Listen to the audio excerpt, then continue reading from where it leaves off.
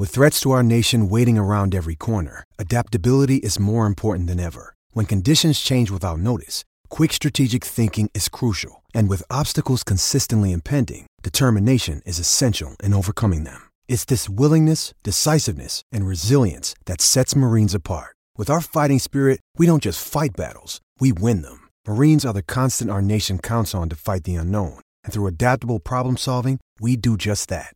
Learn more at marines.com. Marlins fans, this is Eli Sussman hosting the Small Pod for Friday, March 12th. We made it.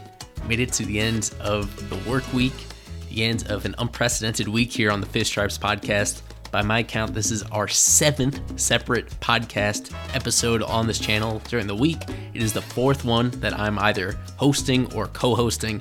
I am certain that you guys are fed up with me. For those of you that incredibly have listened to every episode, my unending gratitude for all that. If there's anything you should go back to, I would highly recommend the Joe Frisaro interview that Alex Contreras and I recorded for Marlins Barbecue. That went up first thing on Thursday morning. So take a listen to that if you haven't already. And this will be about the routine moving forward. 6, 7 total podcast episodes moving forward. The majority of them, though, are just these short pods. Committed to being 10 minutes or less just to get you up to speed for what you should know for this particular day. So here on Friday, we are in deja vu, coming off yet another game that ended in a tie for the Marlins on Thursday, hosting the Washington Nationals. Final score 1-1 for each team. The Marlins went ahead on a Monte Harrison solo home run, an absolute missile over 400 feet to left field.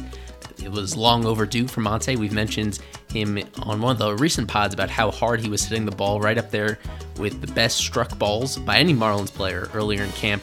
But he finally got enough loft under this one so that there's nothing that the fielders could do about it. So that put the Marlins ahead briefly, but then the bullpen gave it back. Sandy Alcantara made his 3rd start of the spring. He was scheduled to go 4 complete innings, but his pitch count got up pretty high because he issued 5 walks. Really uncharacteristic of Sandy, at least recently. I mean, that was an issue at the very beginning of his career, but he's certainly been moving away from that. He pitched 3 1/3 hitless innings, but threw 61 pitches in the process, facing a Nationals lineup that was approximately half strength. Some future everyday players for the regular season like Victor Robles and Trey Turner, Josh Bell, Starlin Castro, Kyle Schwarber, but missing, of course, Juan Soto in there. So a moderate challenge for Sandy, and all in all, he showed some good things. His fastball velocity was normal, and of course, he was hard to make. He only allowed 1 hard hit ball that entire outing, even though he wasn't really throwing much in the strike zone.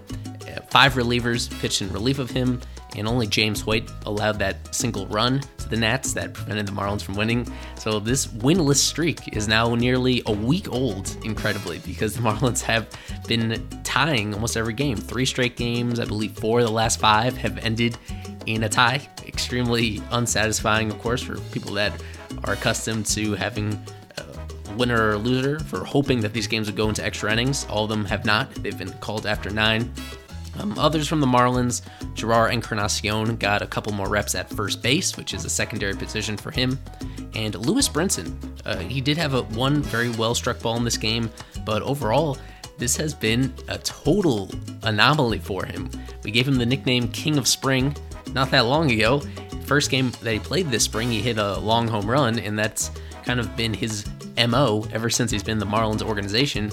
But now he's gone cold, and that home run is his only hit of the spring, now 1 for 12 overall. He started this game, but didn't play the whole thing, and just very strange to get accustomed to that for him, because he always comes in so ready and so giving us so much optimism about him being able to break out, and now that narrative is not in play for this particular spring. But anyway, most of the other players in the lineup surrounding him were prospects, and ultimately they weren't able to push across more than 1 run, struggles producing with runners in scoring position. They had their opportunities, but now overall, this team in spring training is hitting below 200 with runners in scoring position, doing just fine outside of that, but not cashing in when they have the opportunities to do so. Also on Thursday, right after the game pretty much, Major League Baseball announced these experimental rule changes going into effect for minor league baseball in 2021. This is something they've done a little bit in the past with a pitch clock, with an automatic strike zone, and now we have full details. They're taking it to a new level by giving each minor league level, from AAA down to low A, different rules. They're testing individual rules for each level to create control groups, so that they can identify the factors of that particular rule change. You can read the full press release out there, and we'll have it on the website as well, fishstripes.com. The couple that really jump out to me at AA, the defensive positioning restrictions, leaving open the possibility that they can ban the shift as the AA season goes on for the second half of the season. And at low A, each individual low A league, depending on your region, has separate rules that they're experimenting with. The one that affects the Marlins is the automatic strike zone. They are in the low A Southeast League, their low A Jupiter affiliate, and there was that brief sighting earlier in spring training of old friend Michael Hill at Roger Dean Chevrolet Stadium testing out the automatic strike zone, and as it turns out, that's going to be part of what seems to be a lot of the home games that Jupiter plays in 2021.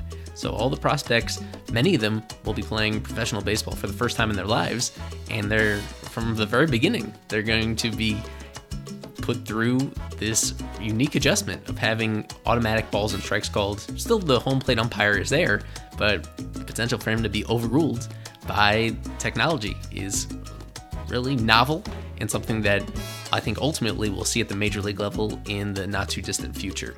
Looking ahead to Friday, we finally get to see the Marlins. I believe it's the first game in a week, almost a full week, that they are televised, not televised locally on Fox Sports Florida, but the Mets broadcast crew, SNY, will be carrying the broadcast. If you have an MLB.TV subscription, you'll be able to see that. If you follow us on Fish Stripes on social media, we'll be posting highlights from that stream as well.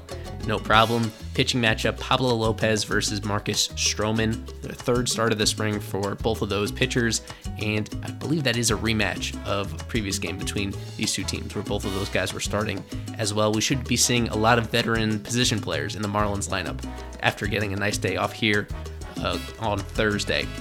Here on Friday, it's also the 22nd birthday of Max Meyer, right-handed pitcher, first-round draft pick of the Marlins last year, who was in Major League Camp, recently reassigned. By all accounts, he'll be a fast mover through the minor league system, and just congratulations to him, his first birthday as a professional ball player. Be sure to check Fish Stripes. Our season preview article series is really heating up. Recent articles on Zach Pop and Lewis Brinson and Trevor Rogers, upcoming pretty soon on Lewin Diaz. You can find all that pinned to the homepage.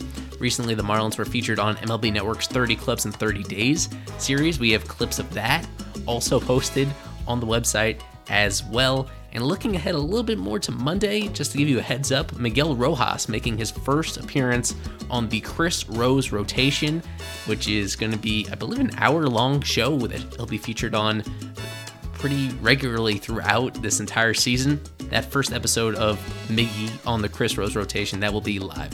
So we'll be sharing that as well and clipping the fun moments from that. Thank you for sticking with us through this crazy week. We have more exciting news coming to the podcast next week in terms of our format. It will still be a ton of episodes, but also getting a sponsor. So enjoy your weekend, and hopefully the Marlins finally put an end to this winless streak over the weekend. Thanks for sticking with us. Go Fish.